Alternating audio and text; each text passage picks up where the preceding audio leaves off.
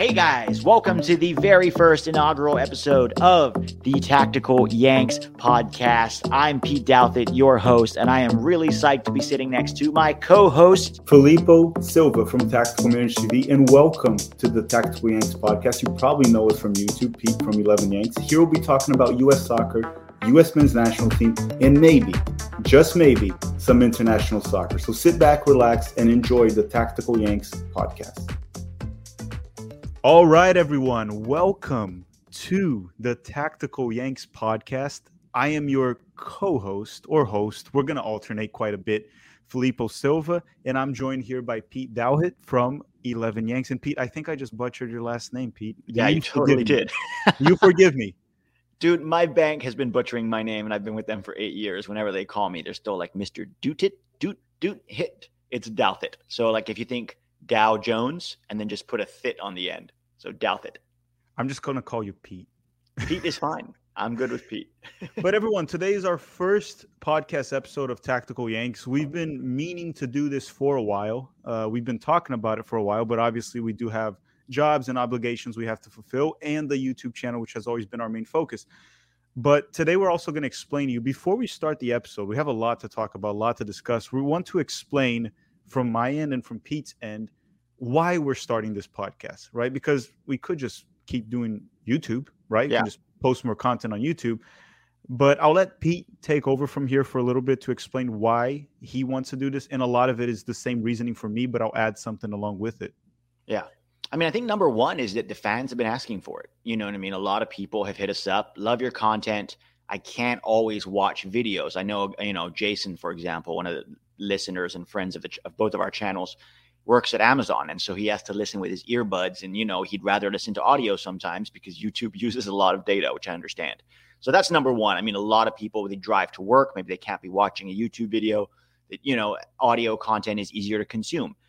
It's not going to be the same content that's on YouTube. I think we should make that clear. We're not taking audios from YouTube videos and putting them on podcasts. For us, that's not our intent. We want to keep it separate, but we did want to, talk about a lot of different things. And I think we've discussed before where there are some topics that are not big enough to make a whole video about, but we still want to cover, right? And so having a, 45-minute to an hour podcast every week allows us to talk about some of these different topics. So those are the two main reasons for me. What about you? Yeah, one of the reasons I wanted to make a podcast was there's many guests I always wanted to bring along, but when I talk to them, they say they don't want to be on camera. And then I say on YouTube, I can't just have a picture or something. I'll need you on camera. And they're great guests, but they just are not comfortable on camera, which is perfectly fine and normal. So podcasts will allow us to bring different types of guests that are going to bring valuable information and help us quite a bit. That was another reason. Adding to everything you said, I remember also Justin Moran, a channel friend, also asked several times for us to do a podcast. So we decided to start it, and we'll see how this goes. As of now, we're planning on doing it a weekly podcast. Depending on how things go, we'll ramp it up. We'll do it more often, but that's going to be the start. We take things slow. We go slow. Steady and slow wins the race. That is the truth. That is true. It's like World Cup qualifying. You wait until the last minute. Pete, before we start anything, I just want to quickly mention everyone what we're going to go through in this podcast so they know what to expect for the first episode. We won't be doing this in everyone. We're going to start off probably then we're going to talk about the CONCACAF Champions League and why we're going to try to conclude why is MLS doing so well this year, which it looks like, right? We're recording this on Monday. So far, it looks like. We're going to dive in a little bit into the Chelsea sanctions. And last but not least, it's more of a personal topic here that I forced Pete to accept. I want to talk about how overhyped English players are and how good they are, but how overhyped they are as well. Right. So what you'll notice very quickly, guys, is 80% of, this content on our podcast will still be American soccer related, right? But every now and then within the podcast, we might have a topic or two that covers something outside the American soccer landscape because, soccer is a very interconnected world. For instance, what's happening at Chelsea right now matters to American fans because of Christian Pulisic, even if you're not a Chelsea fan. So there's a lot of interconnections with international soccer, European, South American soccer. You're Brazilian. Obviously, you have a huge connection to that. And so although it is focused on American soccer, we will every now and then talk about other topics too. which adds to something why we started a podcast, right? On YouTube, we're not going to make a video dedicated to South American soccer or only exclusive to European soccer, as our channels are focused on U.S. soccer. Podcasts allow us to focus on U.S. soccer while also diving in a topic or two of European soccer, South American soccer. It's always fun. And I mean, me and Pete talk off screen a lot about soccer around the world. And I just think it's something we can add here as well. Regardless My of girlfriend that, told me the other day I spend more time talking to you than I do to her because we're always on the phone. Mariana probably thinks the same too. She just has to. But hey, by the way, me and Mariana might visit you during the summer. There, we might be in California in July. So Dude, I can't wait. We should all try to catch a game too. Yeah, that'd be dope. But Pete, so we can finally start the podcast here. Obviously, asking everyone, if you're listening to this, whatever platform you're listening to this, make sure to leave us a rating, okay? Yeah. Hopefully a 5-star rating, whatever maximum rating you can give. We can't force you. So if you want to give a 1-star rating, go for it. We can't force you. But yeah, if you could, it would really help the podcast rank up and grow. But Pete, the first topic is mainly yours. So why didn't you kick off with that one? Yeah, so it's a discussion that I've noticed on Twitter. And actually, it started with Herc when we had Herc on our channels last time, Hercules Gomez.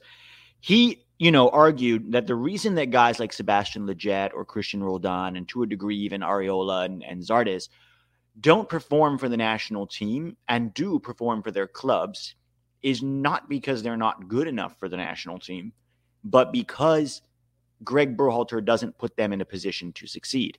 And then on Twitter, I think what happened is over the course of the start of the season, both Roldan and Lletget especially have been performing really well for their clubs, for New England and Seattle respectively. And it became a point of discussion. Why do they perform so well for their clubs? And why not so much when they put on that U.S. jersey? What is the problem, right? And it's a complex topic, right? There's no simple answers. I think I want to ask you first, before we dive into this. In your opinion, what do you think should be the primary metric for national team call-ups and minutes? Like, what should be the criteria? Like the primary criteria? Well, to get the first call-up, it's 100% relevant how you're playing for your club. I think where you play is not a factor of decision, but it's one of them, because like we've talked about in the past, scoring 10 goals in the Premier League, scoring 10 goals in MLS, there's levels to it. So where you play does matter. But obviously, if you have a player dropping 30 goals in MLS and a guy struggling in the Premier League, you got to raise that question. Maybe the MLS guy is a better player or a defender, whatever it is. To get the first call-up, it can only be what you do in the club level, right? Right. But once you start getting call-ups, what's more important, your national team performances or your club performances? I think it goes player by player. I don't know if you're going to agree with me on this because, for example, if Pulisic and Reina keep struggling with the national team, do you not persist on them? Do you just... yeah, it's a good point, right? Here's the thing. It goes player by player, right? And I don't think anyone deserves to just have a spot in the national team and it's his and you'll never lose it, right? But I very often compare the United States to Brazil, even though they're completely different level and completely different standards, depth, culture, everything's different. But in Brazil, certain players like Neymar, and if you go in the past, Ronaldinho, Ronaldo, Adriano, you go back, for example, to the 2006 World Cup, Ronaldo phenomenon was extremely overweight. Adriano was having drinking problems. Ronaldinho was bringing, I don't want to say hookers, but he was bringing some interesting women to training sessions, right? That he shouldn't have brought. To training? Well, yeah, they invaded the pitch. It was happening. Oh my God. That's why that stacked team lost in 2006. And those players are in the national team regardless, right, of their form. That you bring them in. If they're not performing, you still bring them in. Now, it's a tricky one because at the same time, let's say Pulisic, for example, is not performing for the United States and you don't bring him in and you put somewhere else. But what if you brought him in and he performed and he's better than all those guys? So it's player by player, right? And when you talk about those guys specifically, Lletget, Roldan, Areola, even Jordan Morris too, they have value in their clubs. And they clearly do perform well in MLS and even the CONCACAF Champions League against Liga MX clubs. But here's my question is, they don't perform in the national team. And they're not those superstars that decide games. So if Right. they're not performing for the national team, yes, you do cut them off and you give a chance to someone else at that Yeah. level or a little bit better or younger. So that it goes player by player, in my opinion, there. So to address the point about are they just not performing because of Greg Berhalter, the problem is we don't have a lot of data of any of those guys playing for a different national team coach, right? Roldan had 6 caps before Berhalter became coach. 2 of them were starts, one of them in a friendly under Dave Sarakin, one of them against Martinique in the 2017 Gold Cup. Performances were meh. The rest of those were just like, cameo minutes.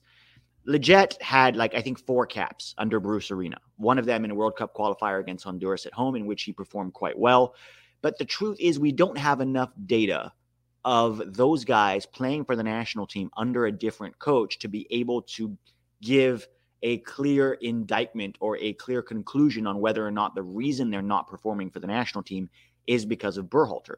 And ultimately, whether that's true or not is kind of irrelevant, right? How they would perform under a national team coach is a hypothetical that we don't have the answer to and isn't really relevant to the question, which is, should they be called up for the national team today, right?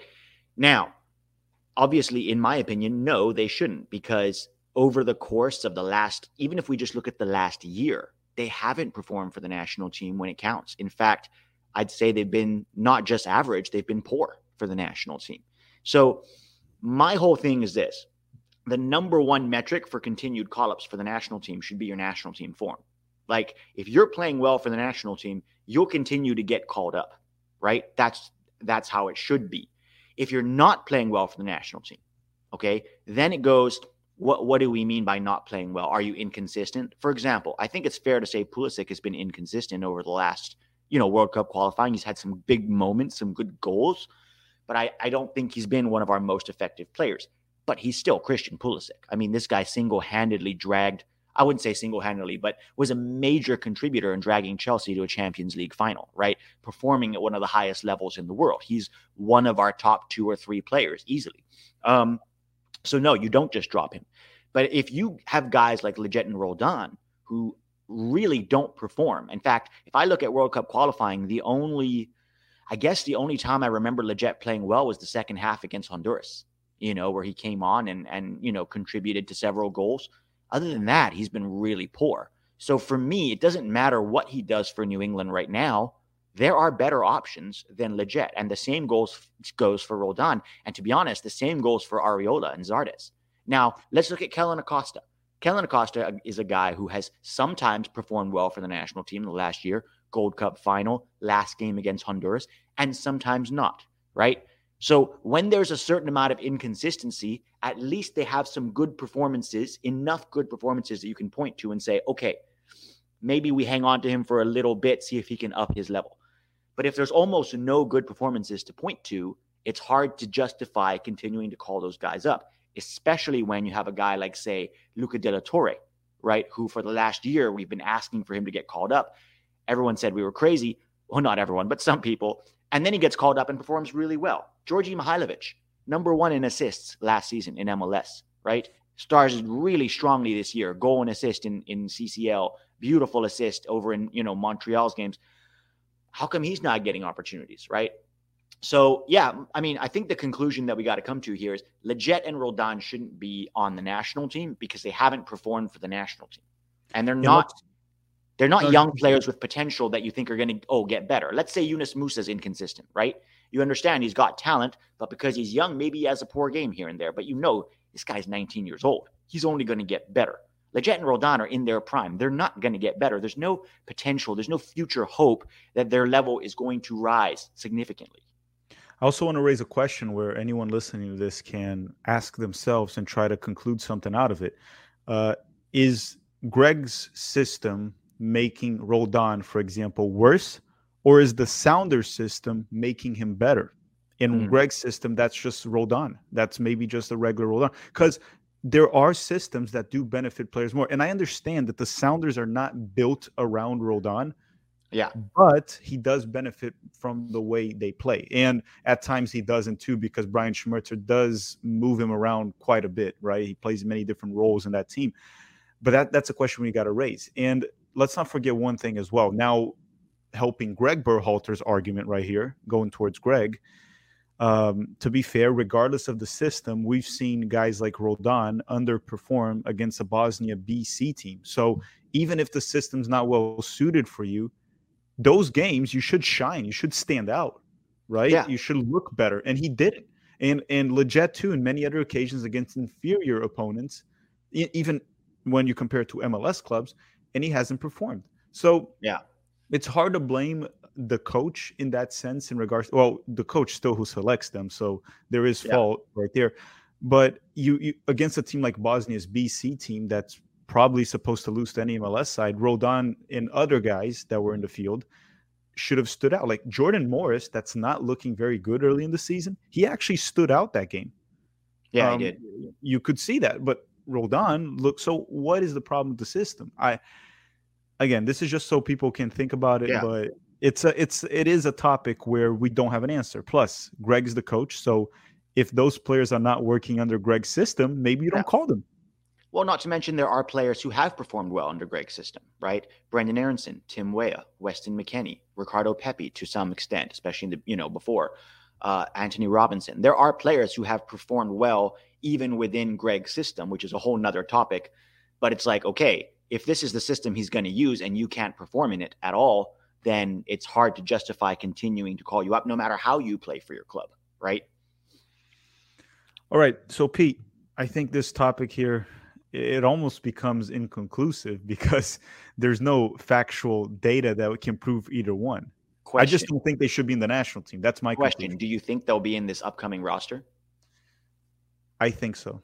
Both. You think so? Yeah. I think Leggett and Roldan. My question is Areola, because I think Morris is ahead of Areola, and if Gio Reyna is in the roster, Greg probably sees him as a winger, so maybe Reyna will take. So maybe Areola won't be, but Roldan and Leggett, I am 90% sure. By the way, just to make it clear, we're recording this before the roster comes out. So let's say we release it, and if you're like, you already knew, it's like, no, we don't know the roster right now. This is Monday morning, guys. We're recording Monday. Yeah.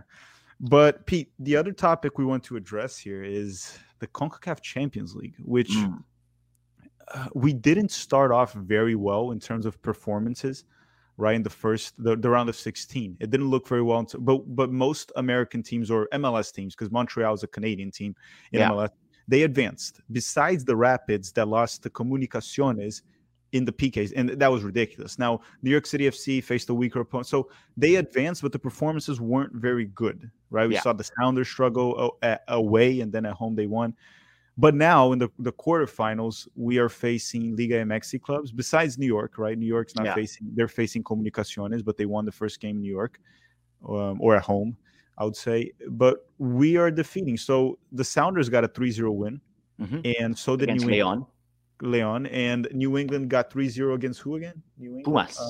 Pumas. Games were played at home, but regardless, a 3-0 win, even going to Mexico, they should be able to hold off to that 3-0 win. Yeah, if they can't, then they don't deserve to be in a semifinal. Exactly. In Montreal, they lost to Cruz Azul at Mexico, only 1-0, and Cruz Azul is supposedly the best out of these Liga MX clubs. And Mexican clubs really struggle, not just clubs, just the national team as well, and they go play in Canada. So Montreal is very much alive in this one. They came back in the round of 16. Yeah. So why is MLS doing so well right now?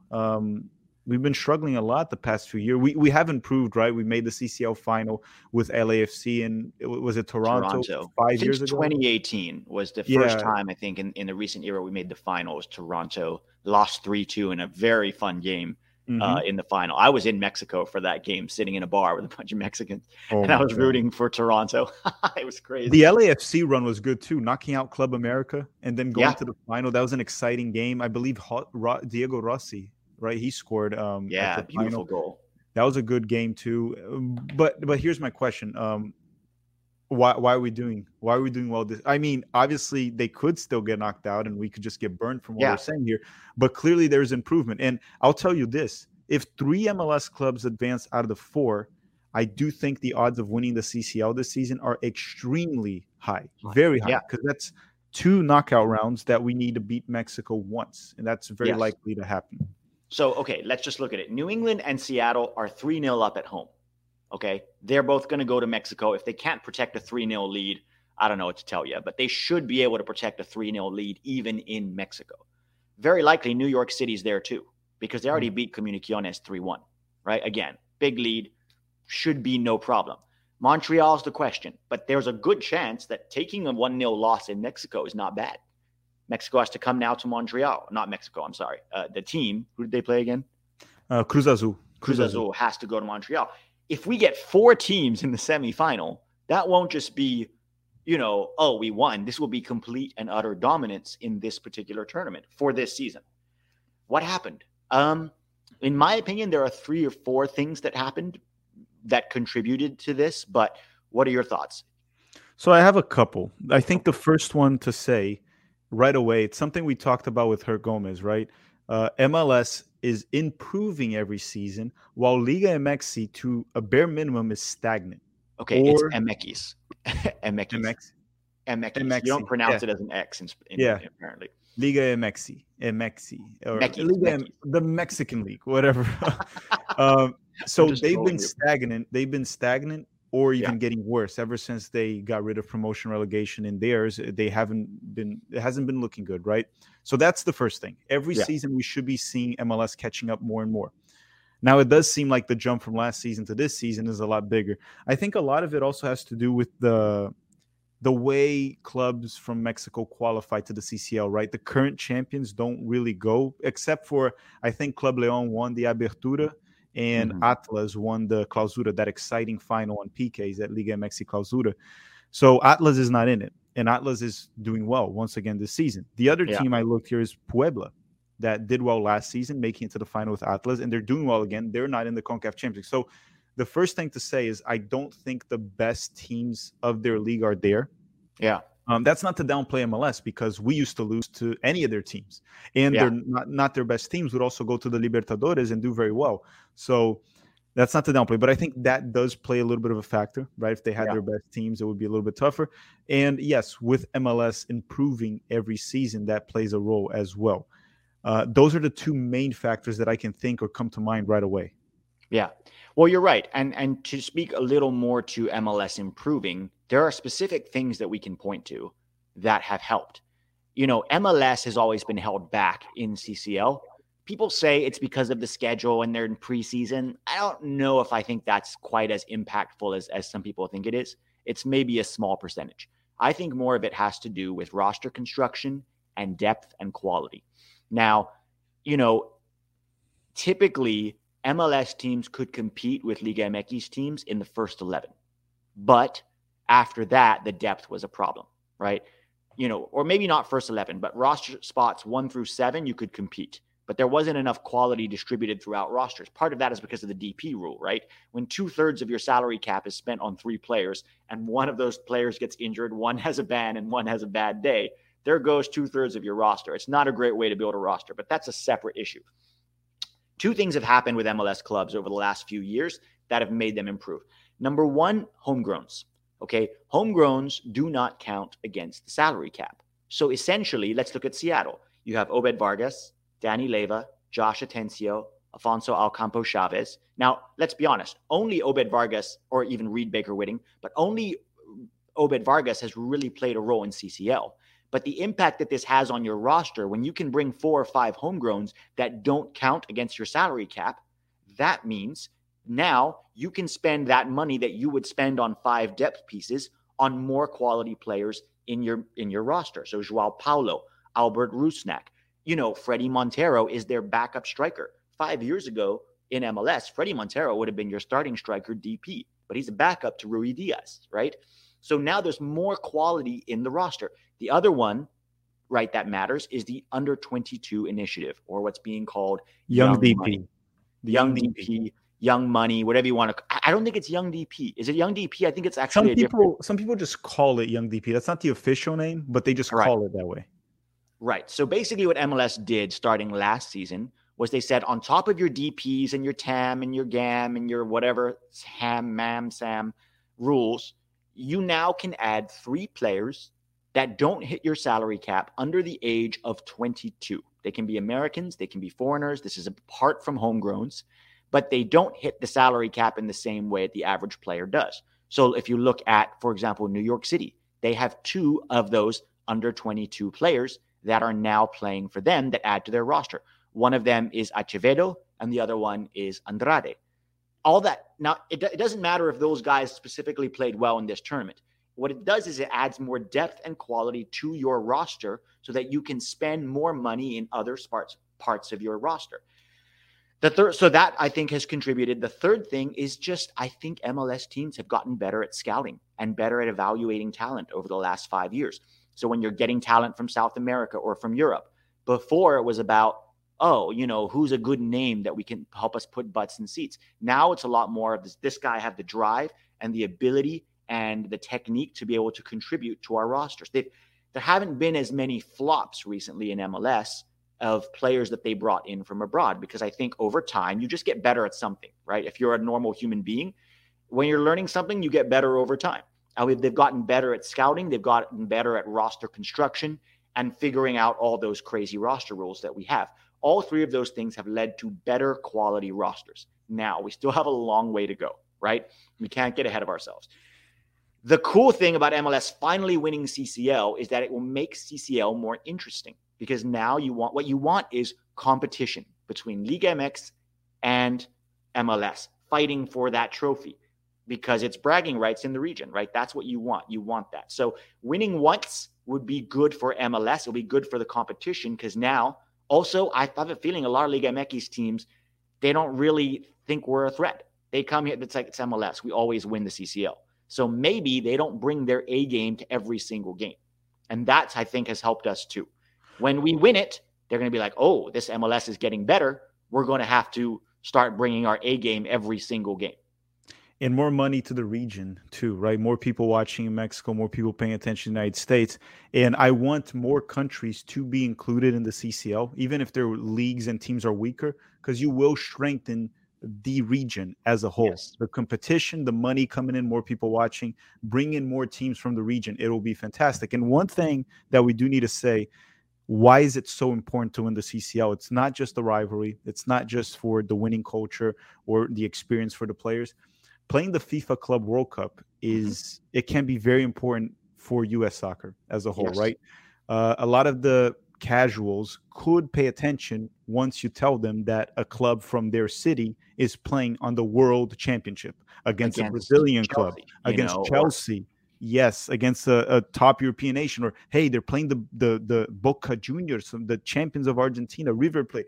That changes perspective, right? It becomes a serious league, not just here, but internationally. Let's say an MLS club goes and plays Chelsea in the Club World Cup semifinals, and they lose just 1-0. They hold on to 1-0. That changes the way other leagues will see MLS. They're like, wait a second. So that league's not that trash. They were able to hold off Chelsea. The same way people were talking about Palmeiras, like, hey, Palmeiras actually put a challenge against Chelsea. Yeah. You earn respect. And MLS needs that internationally. Yeah. Respect. Not that we need to live off viewers outside, but the moment people respect us internationally, a lot of the domestic viewers, which are foreign, me, for example, very Brazilian-like, they'll start respecting a little bit more. Maybe MLS goes to the Club World Cup and defeats Flamengo from Brazil. That'll change the way Brazilians see the league. So it is very important for us to start winning the CCL with consistency. Go play those clubs. And also the Club World Cup is going to change in 2 to 3 years. It's going to be much more exciting. It's going to be like, I think, 6 to 8 European nations, 24 total. It's going to be an actual World Cup of clubs. And it'll drive interest and more money for the league. Every time you play one of those competitions, it's a couple $1 million that come in, more money. Well, it's also a good measuring stick, right? We often compare MLS to certain leagues in Europe, and some of them it's a clear difference. Some of them it's not very clear. What is the difference, say, between the Championship and MLS, the Scottish League, the Austrian League? Now MLS teams going abroad, it's a good measuring stick. How do you stack up? Forget Chelsea. Like, that's a clear difference. But even like the best team from Asia, if you play a J League team or a Saudi Arabian team or African team, right? It's a good measuring stick. Where does MLS stand on the world stage? You talked about leagues, and I started laughing a little bit here. Maybe people could hear me or not. The reason I laughed was someone asked me one of the toughest questions I was ever asked in soccer. They said, how do you rank the Swiss league? Because of FIFA. And I was just like, look, I tried to explain it based on what I saw from young boys in the Champions League. but it's a league I really don't watch besides highlights of PFOX goals. So ranking a league, it's disingenuous for me to rank a league I don't watch. Now, Yeah. based on like what I've seen, Basel, Zurich, and Young Boys from the Swiss League, they look like they're very competitive teams. They can go to Champions League and they cause trouble for Manchester United, Atalanta. Yeah. But then after that, I do think it's a league that's probably much weaker than MLS. So it kind of goes like the same as the Scottish League that we say it's probably worse than MLS, but Celtic and Rangers would be top contenders in the league. Oh yeah. It's tricky, but what you said is spot on. It's another way also for us to get a shock of reality of where MLS actually is, besides it just competing with Mexico all the time. And it makes our players better, right? If you have to, and our coaches better. If you have to game plan against a Brazilian team or a European team in a competitive game, not a summer friendly, right?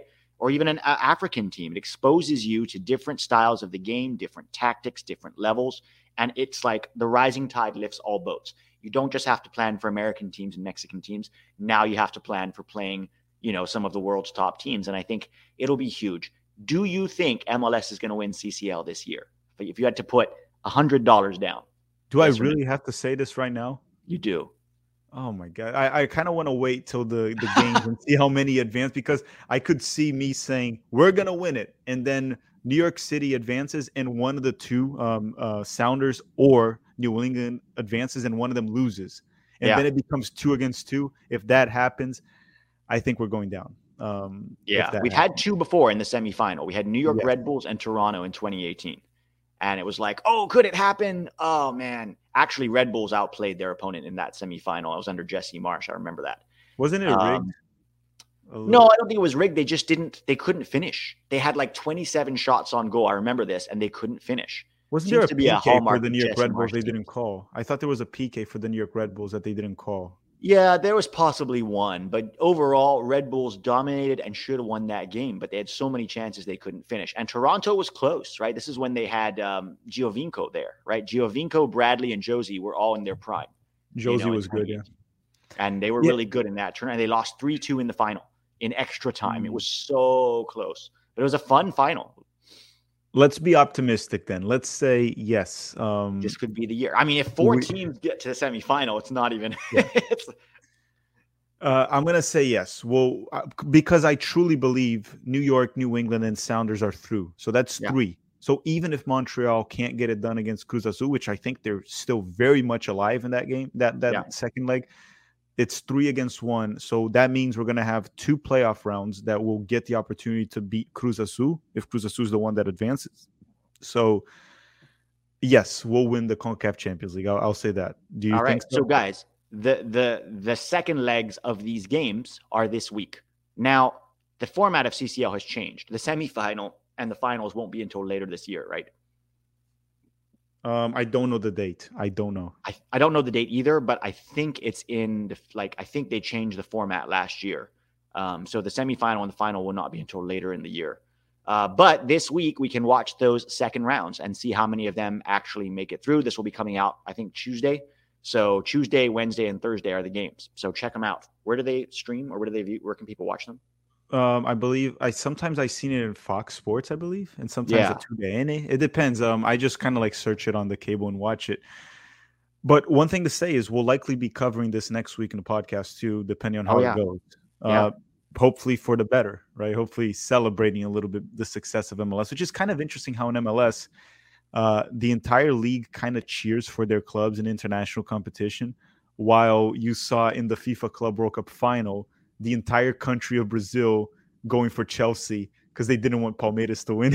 So. Let me ask you this. Do you, and maybe Portland fans listening can tell us, do you think Portland would be happy if Seattle won CCL? Or do you think the Red Bulls would be happy, Red Bull fans, if New York City won CCL? I don't know if they would be happy. I can't see them blatantly cheering against them like they do. You can? I don't know. It'll be. I don't know personally some diehard Sounders. Well, I know a few, but I never asked them that question. I don't know. I know in Brazil, yes. If you ask me, can you think Corinthians fans would be? Yeah, they would freaking be happy if Palmeiras. They were happy. Now, I don't know. A lot of the MLS fans do understand that the league needs to grow and how important this is for the growth of the league, regardless of their rivalry. So I do think they might be a little bit more sympathetic towards it than other nations. Yes. But you could be right. It would probably be better to ask one of them. Yeah. Yeah. Well, let us know, guys. Hit us up if you're a Portland fan or a Red Bulls fan, or even if you're a Toronto fan, because Montreal is your big rival, right? Let us know your thoughts if you think you would be happy about these results. Pete, it's time to leave U.S. soccer for a little bit. Actually, right. for the rest of this podcast, and hopefully anyone listening still stays with us. We're going to start with a topic that we're going to try to keep it in soccer as much as possible. It's a little bit outside, but how it affects soccer, because I don't think any of our opinions truly matter in anything outside of soccer in this specific topic, even though we'll address it a little bit. It's the sanctions imposed on Chelsea. So I'm going to try to go through mainly like summarizing it as much as I can. So Chelsea can't renew the contract of any players that are there right now. So there's quite a bit of players that their contract does expire over the summer. And technically right now they can't until it's all resolved. Any sale has to be approved by the UK government, right? Which we'll address that very soon as well, because apparently there was a bid today from a Saudi company. More oil money. They love oil money. That's something they love. Really do. For now, right? Maybe they won't in a year and they'll just like block it as well. So depends on them, because they loved Abramovich's money when it arrived as well. Now they don't like it anymore. And listen, just to make one thing clear here, and I'm speaking on my behalf, and I think on Pete's behalf on this, we are for any measure that will stop a war. Just to make that clear. Yes. But sometimes we're just trying to say like we need to evaluate how much that measure is actually having any impact in a war, or rather it's just there's other interests behind it. That's all we're saying here, okay? Yes, if it's something to stop war, I stand by it. No one here is like advocating for that. So Chelsea right now had their credit card frozen, I believe. That's what they were claiming. All their accounts are frozen, I think. They can't sell merch. So if you try to buy a jersey in their main store, you can't. You can only buy it maybe on eBay from secondhand or whatever. I also noticed their social media account, their Twitter, the way they announced the lineup wasn't as fancy with a little player picture. Their designer might have been fired. And that is a topic we wanted to address, right? How a lot of these sanctions affect employees, and not even talking about the players, right? Because the players have money to survive a long time without it. But it's the day-to-day employees that live there and are being probably affected by this. And depending on for how long this drags, a lot of people could lose their jobs within the club. Yeah, because they can't pay employees. They can't pay their employees right now, as I understand it. And just for anybody listening who's not really aware of why this happened, although I think most people are, Roman Abramovich is an ally of Putin, the Russian president or prime minister. He made a lot of money back in the 90s through Putin and after the fall of the Soviet Union and with Russia. So, he made a lot of his wealth through that. These sanctions are an attempt to punish anybody close to Putin and to try to put pressure on Putin in order to stop the invasion of Ukraine.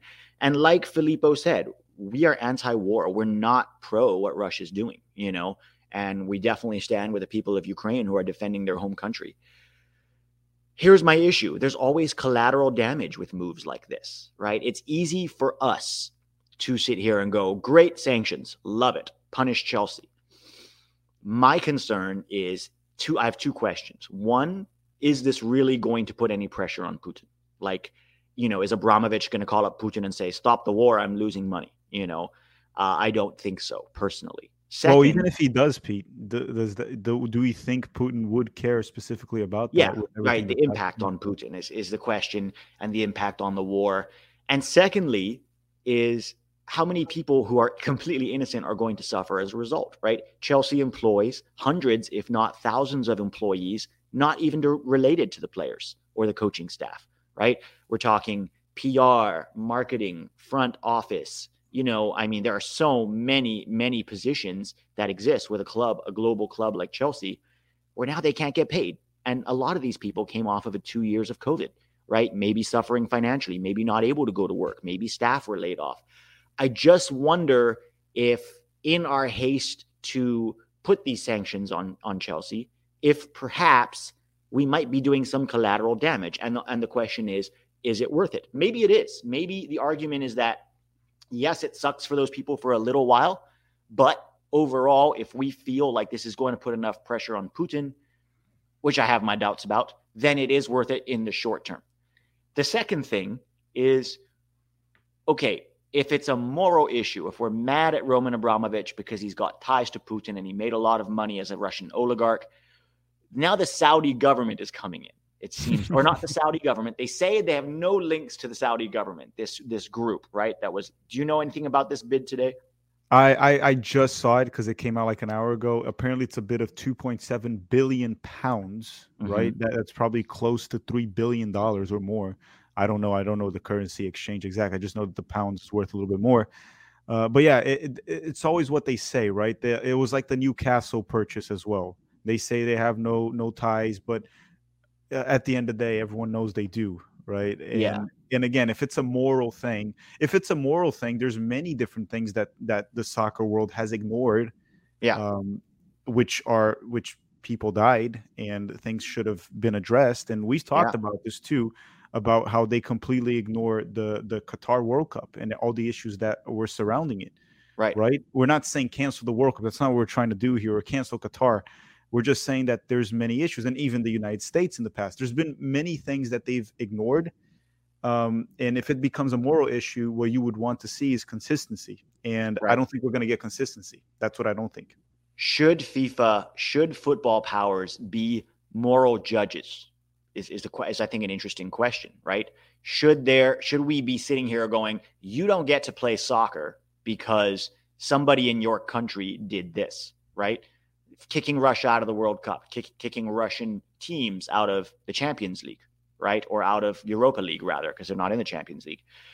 Those are all questions that we have to wrestle with as fans. And again, the hypocrisy is an interesting one, because Saudi Arabia has one of the worst human rights records in the world, right? You get executed for being gay in Saudi Arabia, right? Is it okay then for Saudi, related, even if it's not the government, okay? Abramovich is not the Russian government either, but, is it okay for Saudi clubs to come and buy, football clubs and run them? And that's fine, even though they have a horrific record. And what Saudi has done in Yemen, right, which doesn't get enough like coverage on the world stage. Again, I'm not saying these sanctions are wrong. I just wonder about double standards. And I wonder if this moral equivocation is good for the game, or if football should be completely separate. Soccer, should be completely separate from all that. I don't have the answers. I don't know if anybody does, but I think these are questions we should ask ourselves. Yeah, I think one thing we can make it clear before moving on to this topic is if the government had any indication that maybe Roman Abramovich was using Chelsea funds to fund the war or to fund the Russian government right now, then yes, sanction, block it, stop it. You have to put an end to it. But it seems like it's more based on ties he used to have or does have, right? I don't know. I don't think anyone has the actual answer to that right now. It's a little weird.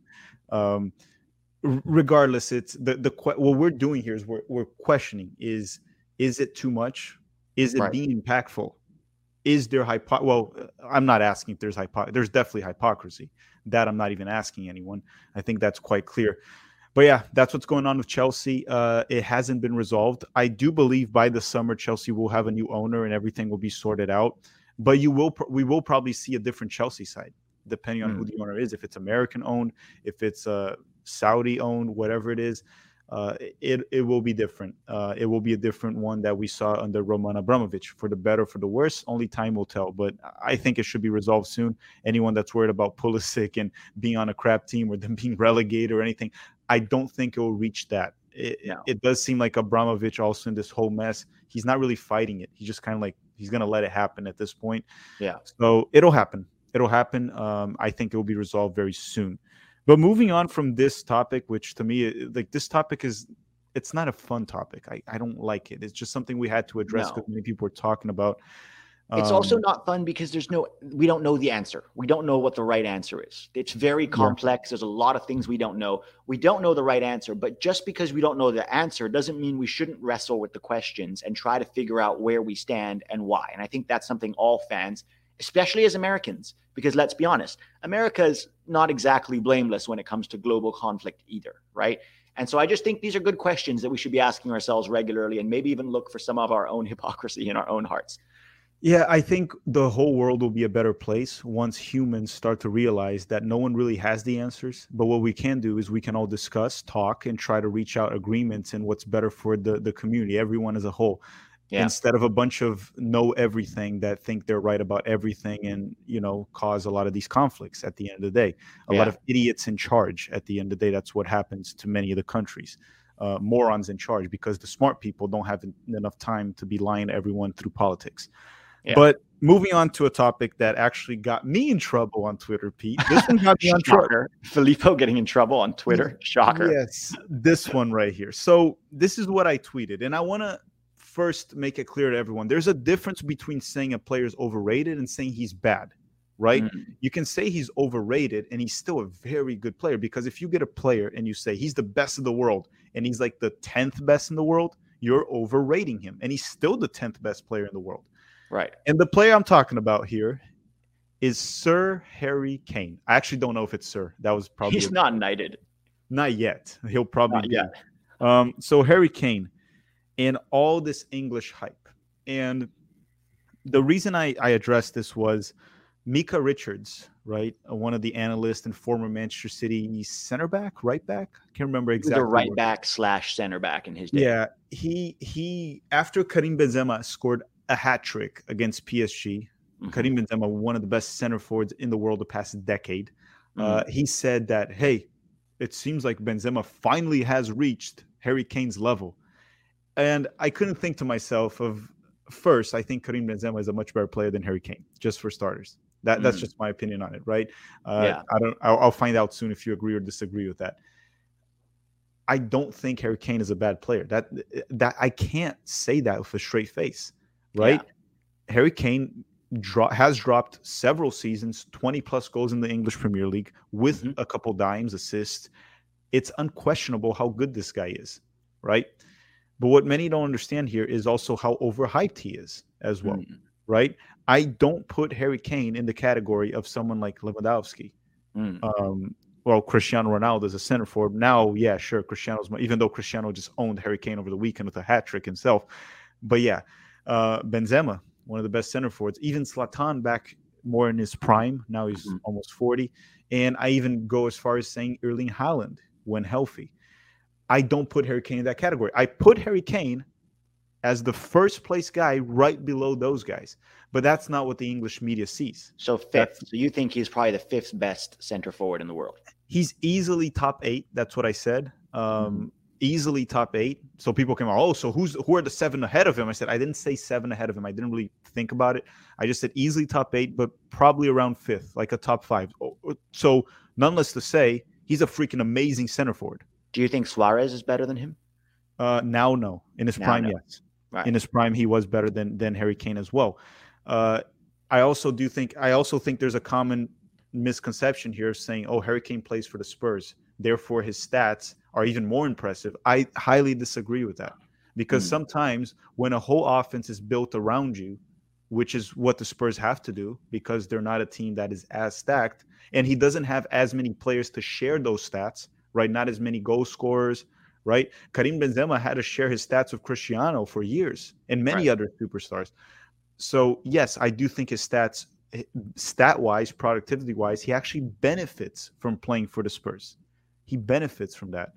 That doesn't take away all his accomplishments because still scoring 20-plus goals in a year with Tottenham is absolutely fantastic, which comes to a different topic, not a different topic, in the same line of thought. Before I move into that, your thoughts on Harry Kane, and then I want to talk about the English national team. Yeah, I mean, in general, I agree with you. I think Harry Kane is a top center forward in the world, probably 5th or 6th, currently. But let's be honest, there aren't that many center forwards anymore. Like, the center forward is almost a dying breed in world soccer, right? The pure center forward who scores goals, right? Like, you could put 5 or 6 guys up there that are like top level. That we used to have much more, right? 10, even 15 years ago. But it is kind of a dying breed. But yeah, I agree with you. I think he's a top forward. Let me ask you this. Do you think that Harry Kane is better than Wayne Rooney was? Different. I have a preference for Wayne Rooney from what I've seen, but there's different levels to it. I do think in terms of vision, distribution, Wayne Rooney improved towards the end of his career, right? He became almost like a playmaking striker, and Harry Kane just naturally has that. Wayne Rooney had to develop that. Wayne Rooney was more of a head case at times as well, causing trouble. Harry Kane seems much more less of that, much more focused and less of a problem. I don't know. I think they're very much different, right? Also, Rooney was not ideally a lone center forward. No, he was more of a second forward. Second forward, a playmaking, while Harry Kane is a very unique center forward, by the way, right? He plays that deep lying forward / false nine / poacher, everything combined. He has that. So I would probably say Harry Kane's soccer IQ in the field is much higher than Rooney. Knows where to be in the right time, the right place. But maybe Rooney was a better striker, more fearless. Work rate was higher, more powerful up top, could finish better. Not finish better necessarily, because Harry Kane's a clinical finisher too. They're different players. I mean, Rooney is Manchester United and England's top scorer ever. So it's hard to beat that. But Harry Kane is only, 29? Yeah, still got a couple good years. He's got a few years left. We'll see how he does. He's got a chance. If England wins the World Cup this year, which they're not. No. I don't think. Do you think that changes your mind about Harry Kane? Depends on how he does, right? Right. If he's there and he even gets benched, no. But if he's like leading the national team and they win a World Cup outside of England, right? Because they were only capable of winning stuff in England. That would probably change. And I know it might be just a small sample. It's like, one World Cup. World Cup is the big stage, right? Yeah. If he can perform there and carry the team, yes, it would change a lot of how I see many of the English players, because it comes back to, before we wrap up this episode, of how I said this in the past. They love to say that the 2018 as well, 2018, 2014, 2006, 2010, 2002 English national team, how they always underachieve. I don't think they have ever underachieved, in my opinion. I think they always achieved exactly what they were supposed to achieve with the players they had. The problem was the media in England overhyped them to make everyone believe that was a World Cup winning team. But as the matter of fact, it was just a very good World Cup team, a quarterfinal, semifinal team, a very strong squad. They haven't made the semifinal since. I guess they did in 2018, but before that, it was 40 years since they made it. It was. They made to the quarterfinals in 2002, and they lost to a stacked Brazilian team. So is that underachieving? That's not underachieving. They did fine that game. They almost won. Ronaldinho carried the team. So they did lose to Germany. I think it was 2006 or 2010. The Frank Lampard scored a goal, but there was no VAR or goal check. They might have gone through there. Yeah, and that would have made it 2-2. Yes, so it could have changed everything. But here's the thing. I think what the English media does is quite clear. They overhype the team, so everyone believes during the World Cup that they're going to win. And then when they lose, they quickly bash them and say how they underachieved and how they're bad. And that drives engagement and views for the media.